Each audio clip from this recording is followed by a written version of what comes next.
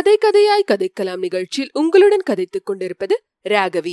பொன்னியின் செல்வன் பாகம் 3, கொலைவாள், அதிகாரம் 3, ஆந்தையின் குரல். நந்தினி கடலை நோக்கினாள். பழுவேட்டரையர் ஏறி சென்ற படகு பார்த்திபேந்திரனுடைய கப்பலை நெருங்கிக் கொண்டிருந்தது. நந்தினி பெருமூச்சு விட்டாள். அது பார்த்திபேந்திரனுடைய நெஞ்சில் புயலாக அடித்தது. தேவி, சொல்லுங்கள், நான் செய்ய வேண்டியது இன்னதென்று சொல்லுங்கள். தங்களுக்கும் எனக்கும் உகந்தது என்று பிரித்து சொல்ல வேண்டிய அவசியமில்லை. தங்களுக்கு எது உகந்ததோ அதுதான் எனக்கும் உகந்தது என்றான் பல்லவ வீரன். அவன் மனத்தில் விசித்திரமான எண்ணங்கள் எல்லாம் அந்நேரத்தில் உதித்தன. இந்த பெண் அந்த கொடிய கிழவனிடம் அகப்பட்டு கொண்டு கூண்டு கிளியைப் போல் தவித்துக் கொண்டிருக்கிறாள் என்பதில் சந்தேகமில்லை. அந்த காட்டு பூனையிடமிருந்து இவளை ஏன் விடுதலை செய்யக்கூடாது? இவள் மட்டும் தன் விருப்பத்தை தெரிவிக்கட்டும். அவனை அக்கப்பலிலேயே சிறைப்படுத்தி கண்காணாத தேசத்துக்கு கொண்டு போய் விட்டுவிட செய்யலாம். சண்டாளன் புதல்வியும் பேத்தியுமாக இருப்பதற்குரிய இளம் பிராயமுடைய பெண்ணை மனைவியாக்கிக் கொள்ள எப்படி இவன் மனம் துணிந்தது? நந்தினி இன்னமும் படகையும் கப்பலையும் பார்த்து கொண்டிருந்தாள். படகிலிருந்து பழுவேட்டரையர் கப்பலில் ஏறுவதை பார்த்தாள். நல்ல வேளை, பத்திரமாக ஏறிவிட்டார். எவ்வளவு வீராதி வீரராயிருந்தாலும் வயதாகி விட்டதல்லவா? படகிலிருந்து கப்பலில் ஏறும்போது தடுமாறாமல் இருக்க வேண்டுமே என்று எனக்கு கவலையாயிருந்தது என்றாள். பல்லவன் ஏமாற்றமடைந்தான். கிழவனிடம் இவளுக்கு இவ்வளவு பரிவு ஏன்? படகிலிருந்து அவன் கடலில் விழுந்து இறந்தால்தான் என்ன? நாட்டுக்கும் க்ஷேமம், இவளுக்கும் விடுதலை.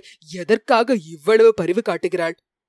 கிழவருக்கு சோழ குலத்தாரிடம் எவ்வளவு அபிமானம் என்பது இன்றைக்குத்தான் எனக்கு தெரிந்தது. இளவரசருக்கு ஆபத்து என்றதும் எப்படி துடிதுடித்து போய்விட்டார். ஐயா, இளவரசர் தப்பி பிழைத்திருக்க கூடுமல்லவா? இறந்துதான் போயிருக்க வேண்டும் என்பது நிச்சயமில்லையே என்றாள் நந்தினி. நிச்சயமில்லை. ஆனால் அப்பேற்பட்ட சுழல் காற்றில் கடலில் குதித்தவர் பிழைத்திருப்பது அசாத்தியம். விதியின் போக்குக்கு நாம் என்ன செய்ய முடியும் என்றான் பல்லவன். இதற்கு விதி காரணம் இல்லை, அந்த பழையாறை ராட்சசியின் பேராசைதான் காரணம். தங்களுக்கு தெரியுமா ஐயா, குந்தவை தேவிக்கு சோதிடத்திலும் ரேகை சாஸ்திரத்திலும் அபார நம்பிக்கை. தம்பியின் ஜாதகத்தையும் கை ரேகையும் பார்த்து வைத்துக் கொண்டு அவன் 3 உலகையும் ஆளும் சக்கரவர்த்தியாக போகிறான் என்று நம்பிக்கை வைத்திருந்தாள். ஐயோ பாவம், அந்த அருமை தம்பிக்கு இந்த கதி நேர்ந்தது என்று அறியும் போது அவள் எவ்வளவு கஷ்டமடைவாள். அச்சமயம் நான் அவள் கூட இருந்து ஆறுதல் சொல்ல வேண்டும் போல் இருக்கிறது. இவ்விதம் கூறிய நந்தினியின் குரல் குதூகலம் துணித்தது. பல்லவன் ஒரு கணம் ஆச்சரியப்பட்டு போனான். பிறகு தன் செவிகளில்தான் கோளாறு என்று தீர்மானித்துக் கொண்டான்.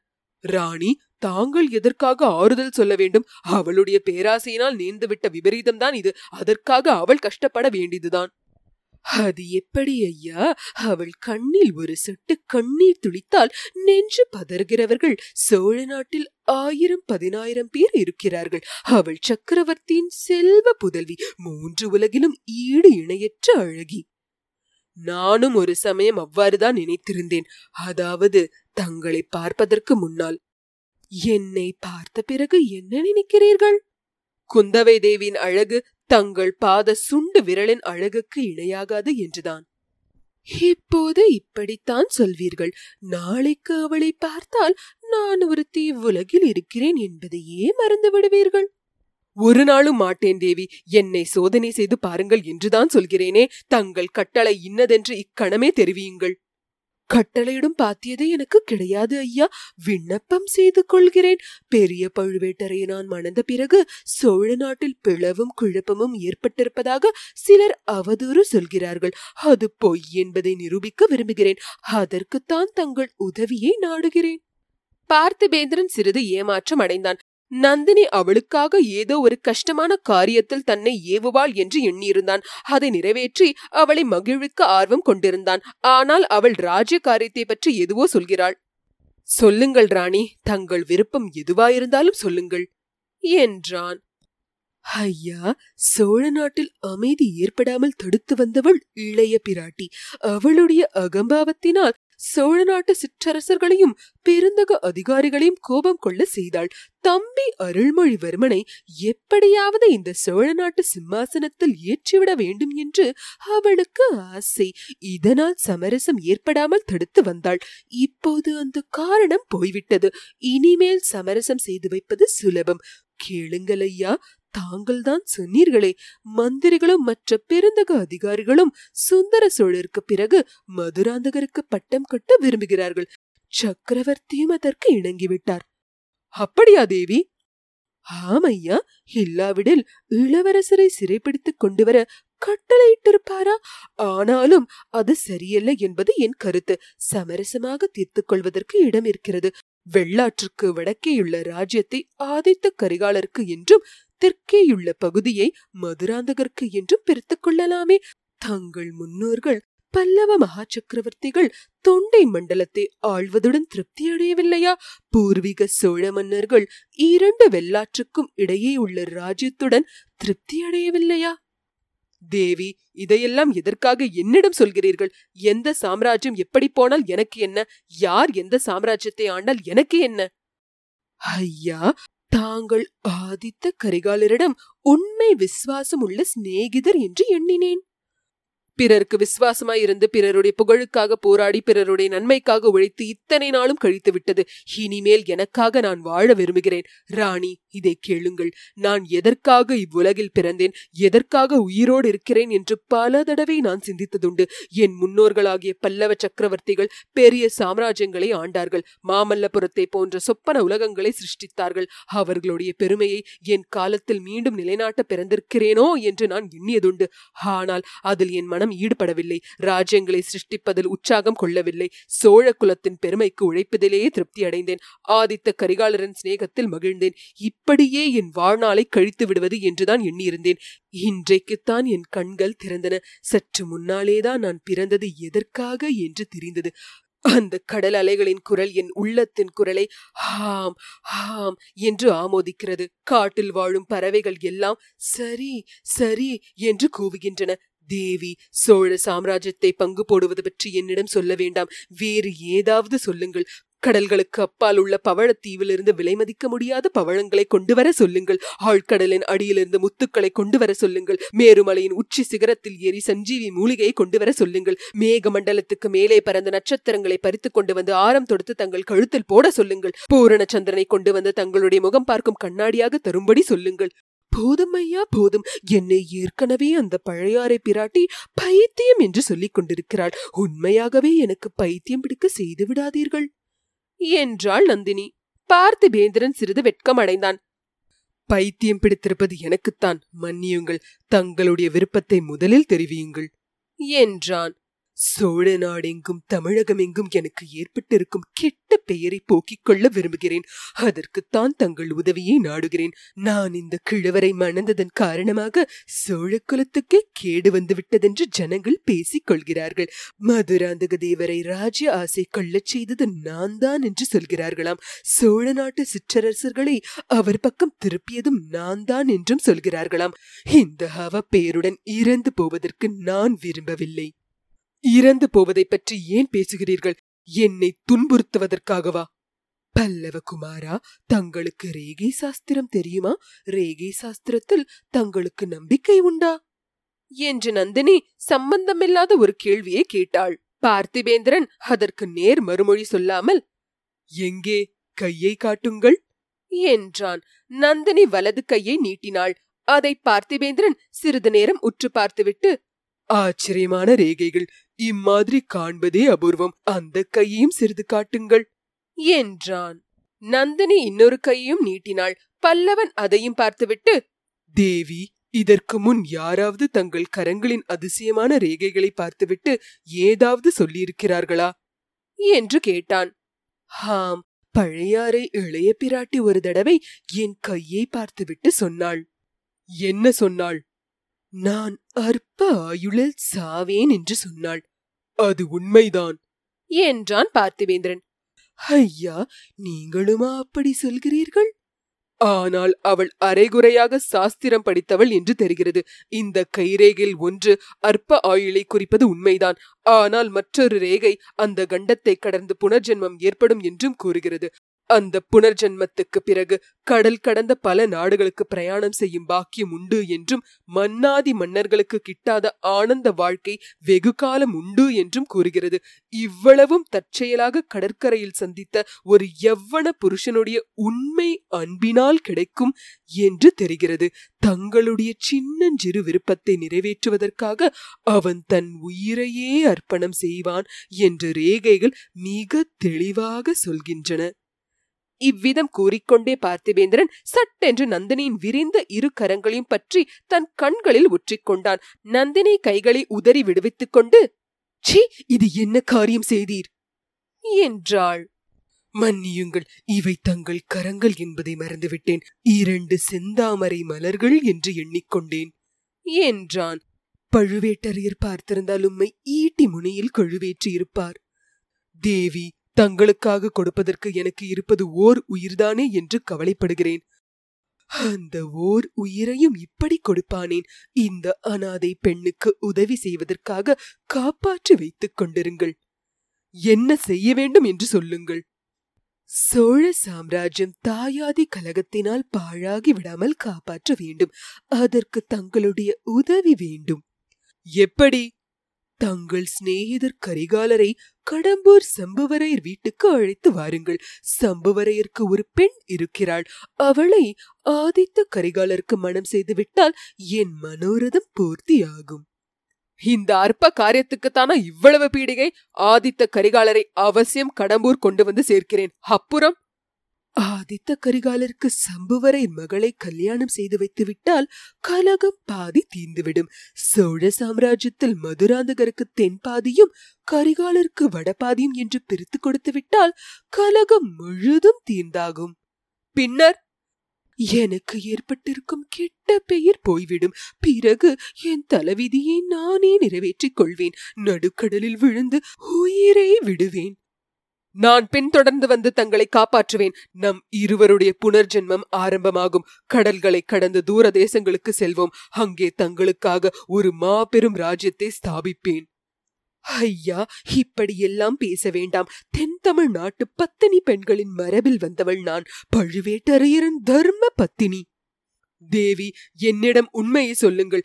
இந்த கிழவரை எதற்காக மணந்து கொண்டீர்கள்? இவர் பேரில் காதல் உண்டா, அல்லது இவருடைய பலாத்காரத்துக்காகவா?" நந்தினி பெருமூச்சு விட்டாள். அவளுடைய கண் விழிகள் மேல் நோக்கி சென்றன. ஏதோ பழைய துயரமான ஞாபகங்களில் சிறிது நேரம் ஆழ்ந்திருந்தாள் என்று தோன்றியது. "பாவம், கிழவர் பேரில் பழி சொல்ல வேண்டாம். மனதார இஷ்டப்பட்டுத்தான் அவரை மணந்தேன்." "ஏன், எதற்காக? இவரிடம் அப்படி என்ன கண்டீர்கள்?" "இவரிடம் ஒன்றும் காணவில்லை. அரண்மனை வாழ்வுக்கும் அதிகாரத்துக்கும் ஆசைப்பட்டு நானாகவே இவரை மணந்தேன்." "என்னால் நம்ப முடியவில்லை." "நம்ப முடியாதுதான். ஆனாலும் அது உண்மை. சின்னஞ்சிறு பிராயத்திலிருந்து என்னை ஒருத்தி ஏழை என்றும் அனாதை என்றும் ஏளனம் செய்து வந்தாள். அரச குலத்து பிள்ளைகளுடன் விளையாடக்கூட உரிமை கிடையாது என்று சொல்லி வந்தாள். அந்த அவமதிப்பை பொறுக்க முடியாமல் இந்த தவறை செய்தேன்." "தேவி, அப்படி தங்களை அவமதித்த பெண் யார்? தெரியவில்லையா? ஊகிக்க முடியவில்லையா?" "இளைய பிராட்டி குந்தவைதானே?" "ஆமாம்." "அவளுக்கு ஒரு நாள் நான் புத்தி புகட்டியே தீருவேன்." "கடவுளே அவளுக்கு தண்டனை அளித்து விட்டார்.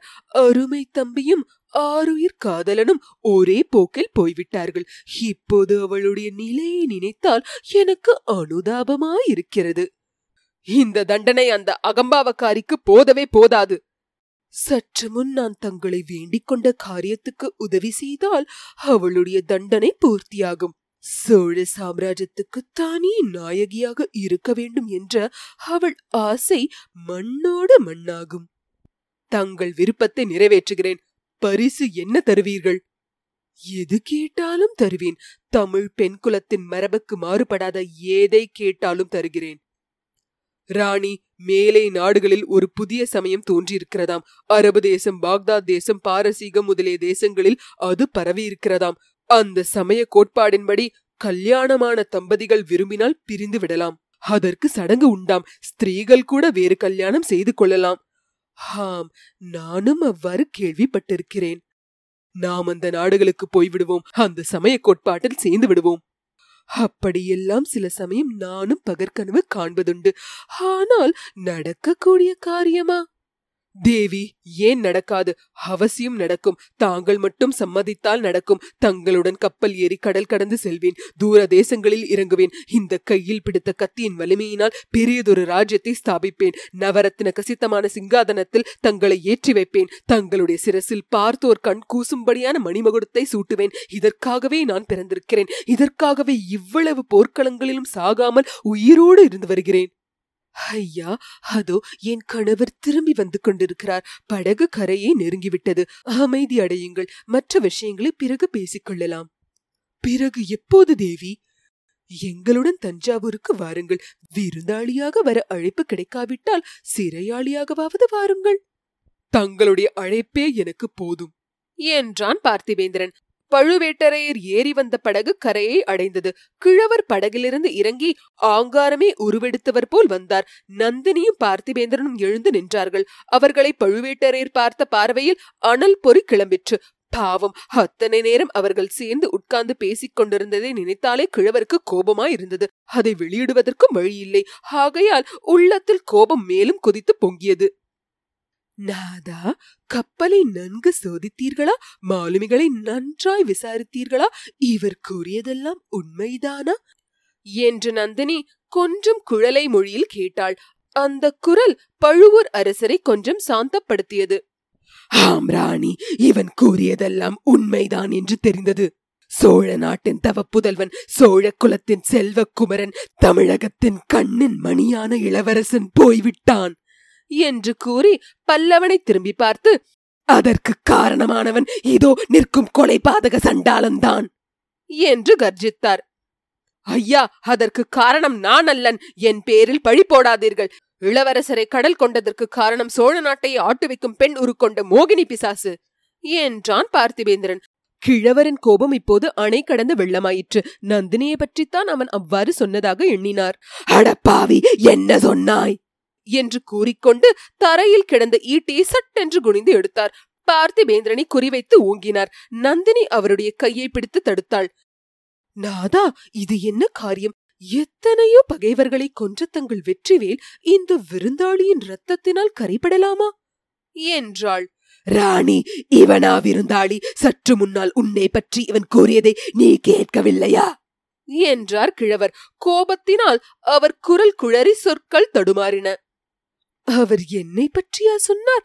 நன்றாக கேட்டு தெரிந்து கொள்ளுங்கள். அப்படியானால் என் கையில் உள்ள கத்தியினாலேயே பழி வாங்குவேன். தங்களுக்கு சிரமம் தர மாட்டேன் என்றாள் நந்தினி. ஐயா, நான் என்ன பைத்தியமா? பழுவூர் இளையராணியை பற்றி அவ்விதம் சொல்வதற்கு பழையாறையில் உள்ள மோகினி பிசாசை பற்றி அல்லவா சொன்னேன். இளைய பிராட்டி குந்தவை வந்தியத்தேவன் என்ற வாலிபனிடம் ரகசிய ஓலை கொடுத்து இளவரசருக்கு அனுப்பினாள். அந்த முரட்டு வாலிபனை காப்பாற்றுவதற்காக அல்லவோ நான் எவ்வளவோ தடுத்தும் கேளாமல் இளவரசர் அலைக்கடலில் குதித்தார். ஆகையால் இளவரசரின் மரணத்துக்கு குந்தவை காரணம் என்று சொன்னேன் என்றான் பார்த்திபேந்திரன். பழுவேட்டரையர் தம் அவசர புத்தியை குறித்து சிறிது வெட்கம் அடைந்தார். அதை வெளியில் காட்டிக்கொள்ளாமல், வெறுமெனே மூடி மறைக்க பார்க்காதே.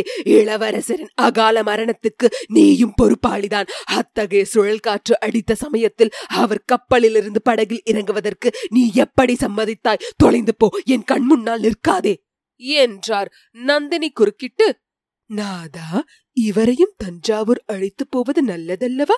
நடந்தது நடந்தபடி இவரே சக்கரவர்த்தியிடம் தெரிவிப்பது நலமல்லவா? இல்லாவிட்டால் ஏற்கனவே நம் பேரில் குற்றம் சொல்ல காத்திருப்பவர்கள் இதையும் சேர்த்துக் கொள்வார்களே. நாம் தான் இளவரசரை கடலில் மூழ்கடித்து விட்டோம் என்று கூட கூசாமல் பழி சொல்வார்களே என்றாள். சொன்னால் சொல்லட்டும், அதற்கெல்லாம் நான் அஞ்சியவன் அல்ல. சொல்கிறவன் நாக்கை துண்டிக்க செய்வேன். ஆனால் இவன் நம்மோடு வருவதும் ஒரு காரியத்துக்கு நல்லதுதான். பார்த்திபேந்திரா, ஏன் அங்கும் இங்கும் பார்த்து விழிக்கிறாய்? தப்பி ஓடலாம் என்று பார்க்கிறாயா என்று கூறி சற்று தூரத்தில் நின்ற வீரர்களை கைத்தட்டி அழைத்தார். 4 பேர் விரைந்து வந்தார்கள். இவனை பிடித்து கட்டுங்கள் என்று கட்டளை இட்டார். வீரர்கள் 4 பேரும் பார்த்திபேந்திரனை நெருங்கினார்கள். அருகில் நெருங்கி வரும் வரையில் அவன் சும்மா இருந்தான். பிறகு ஒரு நொடி பொழுதில் தன் கைவரிசையை காண்பித்தான். 4 வீரர்களும் 4 பக்கம் போய் விழுந்தார்கள். ஐயா, என்னை கட்டி தலையிடுவதாயிருந்தால் மற்றவர்களை அனுப்ப வேண்டாம். வீராதி வீரரும் 36 போர்க்களங்களில் 64 காயங்களையும் அடைந்து வருமான பெரிய பழுவேட்டரையர் கையினால் கட்டுப்படுவதற்கு நான் சித்தமாயிருக்கிறேன். மற்றவர்களை என் அருகிலும் நெருங்க விட மாட்டேன் என்றான். பழுவேட்டரையர் முகத்தில் சிறிது மலர்ச்சி காணப்பட்டது. நீ வீர பல்லவ குலத்தில் பிறந்தவன், சந்தேகம் இல்லை.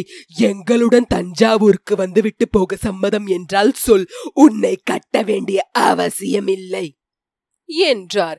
அதுதான் என் விருப்பம். சக்கரவர்த்தியை நேரில் பார்த்து நடந்தது நடந்தபடி சொல்ல விரும்புகிறேன். என் பேரில் வீண் பழி ஏற்படக்கூடாதல்லவா என்றான் பார்த்திபேந்திரன்.